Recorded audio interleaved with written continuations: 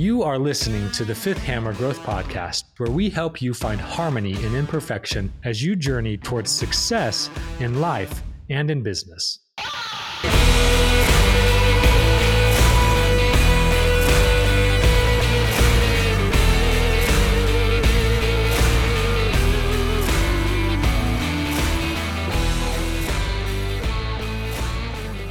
All right, guys, freaking Happy New Year. Welcome to 2024. January 4th, we're recording this right now, January 4th, 2024. And it's interesting. There's a lot of uncertainty in the world right now. Like there's a lot of crazy. People don't know what's going on. We've got election year. It's from financial standpoint, like markets are closing. I heard something that, people are dumping stock. There's an interesting feeling going into 2024. And I saw this meme that was like nailed it. And it showed Danny Zuko, John Travolta in Greece as Danny Zuko driving with Olivia Newton-John as Sandy. And they're all freaking, what's up? They're all happy. And they're like 2027. This is 2017. Right. And then it goes over to John Travolta in Pulp Fiction. And the dude is haggard. He's all greasy. And his date, remember his date was, what's her face? But she was totally strung out. And they're all like, driving in the car. and it's like 2024. And I think that's the ultimate current sentiment of this year. There's a lot of uncertainty. Yeah. Yeah. But I'm so excited for 2024. And I don't know if it's just because the projects we're working on or things we have going on. We've got our first draft of our book. Yeah. In and we're reading through it, and there's some stories that we need to clean up and some things we need to add to that. But the first draft of the Fifth Hammer Thinking book is in place. That's been a long. It's like that's a big goal for us. I mean, we started writing the initial version of that in like October of 2022. Yeah, for like 5 different versions. Yeah, I mean, so, and that's huge. We're all on great projects. We're seeing super success on the projects that we're on. Super success. Mortal Kombat, right? I mean, that's an Easter egg. Seriously, dude. There's so much. Get over here. I think 2024 is in that situation, man, where I'm like, get over. I'm excited. I did have fun playing NES with my kids over the break. That was a pretty good. Did you really? Ninja Turtles and Excite Bike. Yeah. Oh, yeah. Excite Bike, dude. My daughter loves Excite Bike. Yeah. It's so great. You ride a wheelie? No, she just crashes. Okay. Yeah. But I love what the new year has to offer. And you guys know me, dude. I'm like the eternal optimist. I'm like the most optimistic person in the world. And we were talking about this at breakfast. It was like, I lead with trust. I lead with faith. Belief. I lead with belief. Yeah. I lead with optimism.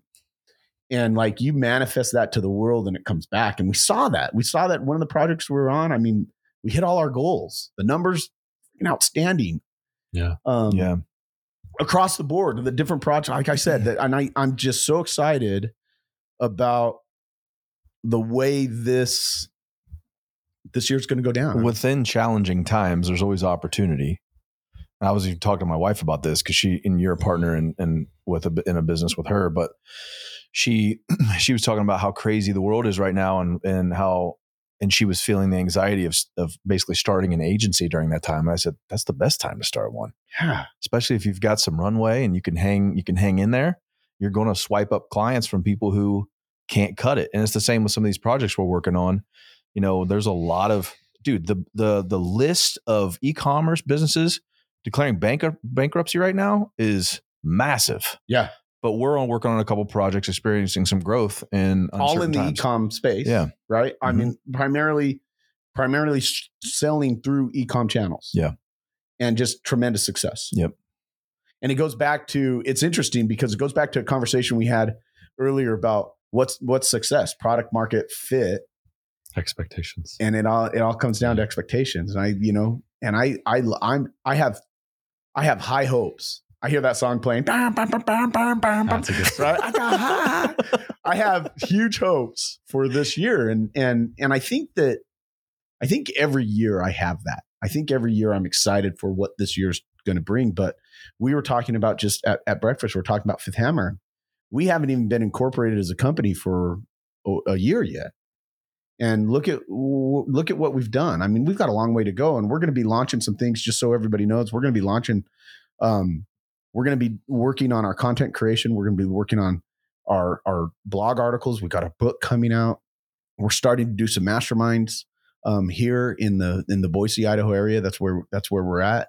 We've got a great event coming out that we're going to be focusing on. I mean, we're going to be doing some things that are just really exciting. Plus, continuing to work on our personal lives, our family lives, and our projects that we're on, which is exciting. So, yeah, it's a natural time, right, for reflection and goal setting and like performance evaluation, right? And I think Dave brought this topic to us years ago as we were building teams and Microbe and looking at growth and in performance there. And it's one we want to really focus on today for the remainder of the conversation is like, how do you foster and build a team and attract and retain and guide high performing individuals, right? Because we're talking about like our own goals and hopes and dreams and what's coming, right? And kind of our own performance. How do you also help guide that in others? So Dave, maybe share kind of the origin of a little bit this for you and take it there. Yeah. I was thinking you mentioned managing, and I think this is part of managing. But as I've sort of come up in my career, and you and I've talked about this quite a bit, where like, what kind of leader do you become? Like, what goes into the type of leader that you become. And I always just come back to, I just want to be led how I want to be the type of leader that I wanted, not how I was led. Because in a lot of ways, spite of like, you do this because it was done to you, even though it was negative. Right. It's like right. Yeah. It's like not to say like we become, but it's like the hero versus villain tracks, right? You're going down a path, something happens to you, and you either decide nobody else is going to feel this way again, or I'm going to make everybody feel this way. Right. And then you take one or two paths. The villain takes I'm going to make everybody feel this way. And the hero takes I'm going to make sure nobody feels this way. And I've always just wanted to lead how I wish I was led. And as I've looked over my career, I was like, what did that often come down to? And it was lack of clarity. It was when I would show up, I didn't know what I was doing, why I was doing it. I mean, I knew what I thought should happen, but I wasn't led in a way where what I was doing really felt like it was moving the needle. And there was a lot of purpose and intention behind what we were doing. And then we would look at reports and we're like, what do these reports even do? And then I would show up for like a bonus conversation and maybe not hit it, but also not understand why, Yeah. So I was reading or listening to Brendan Burchard probably in like 2015, 2016. And he says this quite a bit. And I think he's, at one point he was a management consultant for, I don't know who, but he's studied or he's surveyed like 10,000 employees or something like that. And he said that the number one killer of high performers is lack of clarity. When you lose clarity, you start to become jaded and bitter, because when we feel lost, we just start to become bitter and angry and frustrated. Yeah. And then when you hit that jaded point, it's like the point of no return. You can't really come back from that, because you're always going to be like, well, look, I mean, this is what happened and that what happened. And you're just in that frustrated state. So it led me to really dive into, how do you provide the most amount of clarity possible? And for me, it comes down to things just being as simple as, and I'm not saying this is the right way, but this is how, like, the journey I've been on, which led to the revenue formula. Right. That's a great way to provide clarity for a team. But then over time, another hurdle I ran into was, you think you're providing clarity a lot of times, and you find out that maybe there wasn't necessarily clarity there. Yeah. Right. And then as a leader, you can get frustrated. And that's where you sort of brought the idea of repetition to me. And we used to say this all the time at Microbe. We would say clarity and repetition, right? But then I just had this like epiphany the other day, and I was like, well, I think I was talking to I was talking to somebody else, and he was like, make sure that they understand the why. And for some reason, it just hit me different. Usually when people say the why to me, I think, oh, you just got that from Simon Sinek, and I roll my eyes. Yeah. Right. I heard that 1,000 times. Yeah, I've heard that a million times. But it just hit me different that day. And I was like, wait a minute, the why plus repetition equals clarity. Yeah. And that's possibly like a formula for how to not only communicate clarity, but drive the internalization of that so that it sticks. Reminds me of one of Ryan's pet peeves, to be honest, which is like if you bring a solution, but you don't provide the why, what the clarity around what the problem is, but you're just repackaging it. Here's a solution, especially tech, because he's go do this. Right? He's tech guru. So hey, here's the tech solution, but you're not going to tell me what you're actually trying to solve for, right? The why. Yeah. Well, then it's not really clear, right? And it's more just frustrating than anything. Yeah. Right. And I found that so many times that even if I can say the what, hey, here's what we're trying to do, here's what we're trying to accomplish, here's the expectation, but without some underlying level of purpose or why behind it, I often have to come back and re-explain the why. And sometimes it's very simple, trivial things like we're setting up a new cash flow system for the business and need to get certain credit cards to help optimize certain things. Well, but if you just tell someone, hey, go sign up for these, and they're like, well, why were you doing this? Especially when you brought this up talking about A players, then if you've got like a core value of ownership, extreme ownership, they're going to show up in your business every day as if they're owners of the business. Yeah. And you can't say, and I've had this said to me a bunch of times, you don't own this business. Why do you care? Like, because I want it to be awesome. Yeah. Right. So they're going to want to know why. And they're going to want to know why 1,000 times. And it's interesting you say that, because there is a sense of, as an employee, and I don't know, this might be a diatribe, and if it is, I apologize. But as an employee, you own the work you do, and you own the revenue that's created, and you get paid accordingly. You know what I mean? So there is a portion of revenue that is going to you personally. Yeah. And there is a sense of ownership that can come. Now, granted, you're not the owner, but you own, if you own your realm of who you are and be able to have that ownership in there, then your day-to-day jobs, the why you care is because you are an owner. You own your life. You own who you are. You own the fact that you work there today because you made that decision to get up and go to work, and you own that. You didn't make that decision, I got to get up and go to work today. You know what I mean? How many times you see that feeling of, I got to go to work today? Dude, I've never thought that in my life. I've never in my life ever said, I got to go to work. I freaking love to do what I do. And I've always loved it. And I've never been in a situation where I have never loved it, because once I don't love it anymore, I'm like, gone. I don't own this now. I'm out later. Yeah. You know what I mean? And I think it's interesting as you look at this, there's a couple thoughts came through my mind, but you brought up extreme ownership. So, and that was one of the first ones, is how do you provide clarity? By being decisive. Like, you can't, making a decision. as a leader, you can't expect clarity to exist in your company if you can't make a damn decision. You know what I mean? And sometimes that decision might be, what do you think? And letting them run with it, giving them ownership over the decision. Other times it might be, that's not where we're going to go. We're going to do this. And if you can't figure out the why right then and there, that's okay. You've made a decision. Follow through with it. But if you waffle, the moment you're like, should we do this? Or should we do this? And the moment you are undecisive when it matters most. Yeah. Right. Because there can be indecision. There could be times where you're like, let's talk through this and let's figure out what's the best way. But when you're in that combat situation that they talk about constantly in extreme ownership, and and lives are on the line, you've got to make a freaking decision, and you've got to go. And that's where like clarity comes from being decisive amongst uncertainty. Yeah, dude, that's a great point. There's multiple, I think, angles to this, like we could say this clarity formula for communicating clarity, but also clarity can come from just the feeling, people feeling safe in an environment where there's indecisive, like by being decisive, like raises the belief, the collective level of belief, which I think also drives clarity. That's a good point.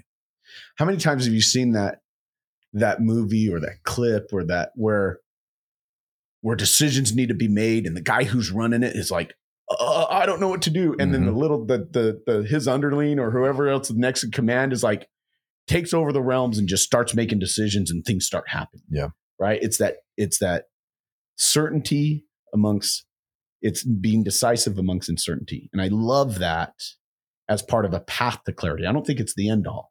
Sure. Right. It's not the end all. And I love the why. The other thought that came to my mind is a saying that I learned early on. I think my parents did a really good championing this. My mom, especially. Simplify the complex. No, but it was teach them correct principles and help them govern themselves. You know what I mean? If you can provide the principle of the formula that we all talked about, that's a principle. If you can teach them, your team members, that principle, that alone provides clarity behind the actions they're doing. And then you let them govern themselves based on those principles that have been taught. And then clarity is underlying. It's there. Right. I'm glad you brought that up because I was thinking about this episode today and I was like, okay, there's the overarching clarity formula of the why plus repetition equals clarity. But then there's like modes of delivery, I think, for the why. Yeah. And I can't stress enough how impactful formulas, frameworks, models, whatever you want to call them. Like I don't even sometimes playbooks. Yeah. Like I'll be in SOPs, whatever but like formulas to me, just it makes it like almost like a heuristic. It makes it just possible for you just to store that in your brain and call it back every single time. And anytime I've had a large team, that formula has to be as simple as it possibly can be. And it's amazing what happens if you can get everybody to rally around something like that, because to Ryan's point, we would just set targets for that and they would run. Now, you do need people that understand how to operate under that. That's a level of competence, right? Yes. That any high performer has to have a certain level of skill and competence in order to perform. Yeah. Right? Yep. I think that's one of the characteristics of a high performer. Maybe not part of the formula, but if you don't have a skill level or a competence level, then you'll never be a high performer. Yep. Yeah, I've tried to plug that formula into teams with not as much experience and it just falls flat. Yeah. And then you have to scope in and help them understand. There was, we've had really high performing A-player teams where you almost had trouble. We would use the can't put a saddle on a Mustang just to tell ourselves, okay, like don't snuff these people out. Like they can run. So we would have to build like a fence around the formula. And every once in a while, somebody would hop the fence and you have to go chase them down. But yeah, that's a great point about the competence and about the principles. I love that. Yeah. Teach them principles. And what was it? Let them govern themselves. Yeah, I love that. Teaching them correct principles and let them govern themselves. And that's what really a leader is. Because as a leader in a company, you can't be everywhere all the time. And you have to be able to have trust. And this comes down, I lead with trust. Like I'm going to trust that we hired you for a purpose. You're an A player. You're the type of guy that is like, you're going to get the job done. So I'm going to trust that you know how to do that. So here's the direction. Here's our decision. Here's the framework that you're going to work under and be a part of because we've all bought into it. And the other key thing in this is there's a group of a board member. There's a board, and you think about this. Boards are an interesting thing, or executive leadership teams are always an interesting thing, because when there's discord in that governing body, then there's uncertainty across the board, right? And that doesn't mean, and this comes back to agree and accept, right? We had that conversation and that rolled out, and there's situations where you can have conversations that and you can have conflict, and conflict is healthy, and you can debate and you can challenge and you can present. But in the end, when the decision is made, that governing body better be in unison going forward. Because if you're not in unison to the team, to the rest of the organization, if you don't have the ability to either agree or accept and be one in purpose, there's going to be uncertainty. And your A players are going to see that immediately in that sense. And so I love the why and repetition. And I love all of that, but it's the mode of delivery I think is incredibly important. And if you can't be unified as an executive team, you will never have clarity in the company. This is going a lot deeper than I thought it would. That's a really great point. That brings in, I thought about this earlier as you were talking, the agree versus accept. If you've got, I don't know, 6 people on a board and 3 agree and the other 3 don't, like the other 3 need to at least accept, and but I love the mode of delivery too. And I think the reason why I brought up simplify the complex is because I think that maybe goes into mode of delivery. Yeah. But that's oftentimes when I see in a scenario where there's a stalemate or there isn't agreement, it's usually because they've overinflated or overcomplicated what we're doing, or maybe over dramatized the downside, like we were talking about at breakfast this morning. Yeah. So people can't agree. But if you could simplify exactly what you're trying to do, which oftentimes for me turns into minimally viable concepts or breaking it down into pieces, and so we can look going back to the why, right? Exactly. Yeah. I think the biggest lesson for me in some of this has been the repetition piece. Mm-hmm. Like I really struggle even with my kids, but professionally too, like of having to repeat myself multiple times. If I have to say it like more than 3 times, I just give up, which is funny because that's actually probably the average and the normal. And like, I should just expect that. Right. But I think we approach work sometimes that way too, of like, I just need to tell this person to go do it once and it better get done. Right. And I think mode of delivery too is you can say it in a stand up, you can Slack it, right? You can send it in an email, you can have it on a job description or a scorecard, right? And the reality is you should probably do it all. Yes. Because there's going to be different ways that people absorb it at different times, right? And so being okay with repetition is something that I've worked on and just tried to work to change my internal expectation of, I may hope that I just have to say it once and that A player is going to pick it up and they're going to like go. But now I'm like, but I'm going to expect that it's going to take multiple times. And repetition isn't bad. I mean, my daughter Hattie, she's 9 years old. She goes to Challenger School, and her freaking homework that she brings home at 9 years old is like, I'm like, what the crap, dude? And she does like grammar. Listening to a song on repeat 10 times in a row. Yeah, she does grammar, and her grammar pages are almost always the same.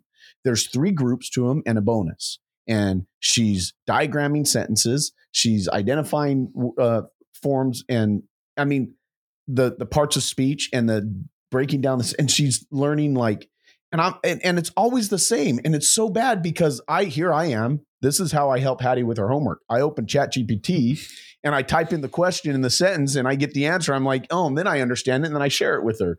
And so now she's to the point where she's like, Dad, why don't you just get ChatGPT? Hey, Dad, can you open up ChatGPT so I can do my homework? And it's freaking brilliant, right? But I couldn't do her homework without it. But it's the repetition that she's going through constantly over the same thing over and over and over. And it emphasizes and reemphasizes and reemphasizes the principle that is trying to be taught. And in business, we have to do the same thing. Because if we're going to inject a new concept or a new principle or a new framework or a new charter or goals or whatever for the company, you have to reinforce and you have to reinforce and you have to reinforce. Because if you don't, your team members are going to be like, well, was that really important? Yeah. Does it really matter? Does it really matter? I mean, you said it to me once and I've never heard it again. I never heard it again. Exactly. Yeah. You said it once and I never heard it again. So did it really matter? Or was that just a whim? If you apply it to and this is one thing that I think we did really, really good at Microbe and Cellcore together is we applied things into our daily language. Yes. And it wasn't forced, but that the daily language became the repetition. And we constantly were talking about the things that we were planning and working towards and driving towards. It became part of our language. I said strategic formula so much that my team created a drinking game out of it. And for Christmas got me a bottle of whiskey in a bag that had the formula on it. That's awesome. But I also think a lot about triangulating. So using multiple sources to figure out like the center point. And like when you're you don't sometimes a lot of times I'll actually lean on colleagues across the chain, or sometimes even down, but mostly up, to do a skip level like with my team, if like just to help me triangulate the reality of, or the truth of how they really feel, or if there is clarity. Because somebody will most of the time look you straight in the eyes and tell you they understand, but then they'll go and tell somebody else that they don't. Right. Yeah. Yeah. I just reminded me of a story while we're on kind of reinforcement of early in my career, first job. There was a dynamic CEO that came into the business, first dedicated CEO on this business, because they had sister companies, kind of had a joint CEO. And one of the first things he did, okay, here's the goal for the business, right? And he turned it into like just a chant. In every meeting, he would say, here's our goal, 355, 355, 350. I mean, I remember it today. And he created a little thermometer chart and would mark on the chart where we're at. And like, it's just that repetition. Yeah. Right. It's that reinforcement. I love that. And then everybody starts believing it. Yeah. Yeah. Right. Because if it's not, we heard it once, but we and then it's very clear. I know what we're shooting for. That's where the internalization comes in. Yeah. Yeah. Yeah. Yeah, there's actually and I can't remember what it is, but there is a certain level of repetition that has been studied that is needed to drive something into the subconscious, where it just exists forever after that. What are you going to say? No, it made me think a little bit about what we did during 2020 when COVID hit, and there was so much uncertainty about like job, and like everybody was being like shutting down and things like that. And we came up with the idea of the minimum daily revenue. Yeah. In order to turn the lights on, we need a minimum daily revenue. Keep the lights on. Yeah. Yeah. We need, in order for us to everybody get paid and lights to be on and us to move forward, we have to hit this much a day. And it was so micro from a goal setting standpoint that everybody knew it. And we had it on the wall. And as we walked by and we saw our e-commerce, our Shopify real-time daily revenue, they walked by and they're like, we're good today. Yeah. Yeah. And the clarity that brought security, to the team, and the security, that's interesting, because clarity brings security. That's what I was going to say. Or at least the perception of it, right? Like at least like, if I feel clear and confident in what I'm doing or where I'm going or where collectively we are, like I feel secure. Yeah. Right. Yeah. But if you don't, everything feels uncertain and scary, and you're like, am I stable in what I'm doing? Fear literally comes from the future casting of things that have not come true yet. That's what it is. Yeah. Dude, I'm terrified of roller coasters, but if I actually get on one, when I finish, I'm like, yes. Okay, hold on, right here, right now. No. I'm going to keep that. I'm going to get that clip. Johnny, you're going to give me that clip. Johnny, you're going to cut that out, dude. Because next time we go to freaking Disneyland, I'm going to show you. Next time we're in Disneyland, Dave and I are going to be eating popcorn while you guys. Yes, I'm going to show you. Here's your. When you get off it, you're going to be like, yeah. Spencer and I are going to be eating popcorn in a seat going, whoa. But how true is that, though? I mean, think about it. It's the same concept as, and I love this from the Disney movie. I don't know why I just went Disney freak on us, but in Beauty and the Beast, there's a song that the village people are storming the castle and they're singing "Kill the Beast." And there's a line in there that has been so impactful in a lot of different reasons. And it applies. The line says, "We don't like what we don't understand. In fact, it scares us. And this monster is mysterious, at least." Right? We don't like what we don't understand. Yeah. We don't like. Now sing that again and you hit the third. Yeah. We don't like what we don't understand. In fact, it scares us. And I got to tell you guys, your company is your employee's monster. And if they don't understand what's going on, then fear and distrust and dislike, everything that comes against certainty and clarity and security emerges in your company. We don't like what we don't understand. In fact, it scares us. And that's what employees, if there's any sort of uncertainty, that's what employees feel. Dude, I love that. I love that song now. I know, it's I'm great. gonna find it. It's so great. Beauty and the Beast for the And they're win. storming the castle. They got pitchforks and torches, and we don't like what we don't understand. In fact, it scares us. You're right. And it's such a great line. I was like, dang. And I've applied that to a lot of different things, but I've never applied it to business. Right. Until just now, until Right. you started saying that. And it was like, dude, it's so impactful in business side of things. Yeah. That's why clarity has to be a major, major role of leadership. Well, and why as a leader, you can't be frustrated when people challenge you and say, why are we doing this? What's this for? Like, explain this to me. And A players will often lead up and do that, but not all the time. Sometimes they'll get tired, right? And not all people will do that, right? So just understanding that that's just part of the role of a leader, and How that it's many okay, right? And it's in the spirit of bringing understanding and clarity, so you can be a high performing team, not just a high performing individual. Well- You're going to want to just sometimes go, shut up and just go do it. Yeah, but how many times have you sat in my office and said, what are we doing? Yeah.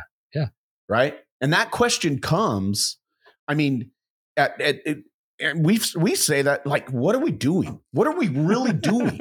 Like, we were trying to figure out what we're doing together. Yeah. Like, what are we doing? And clarity wasn't there.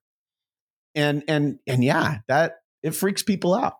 And sometimes you have to slog through it, You do. right? Like, it's not like you're always going to get this grand epiphany in the moment just by challenging or asking the question, right? Or explaining it.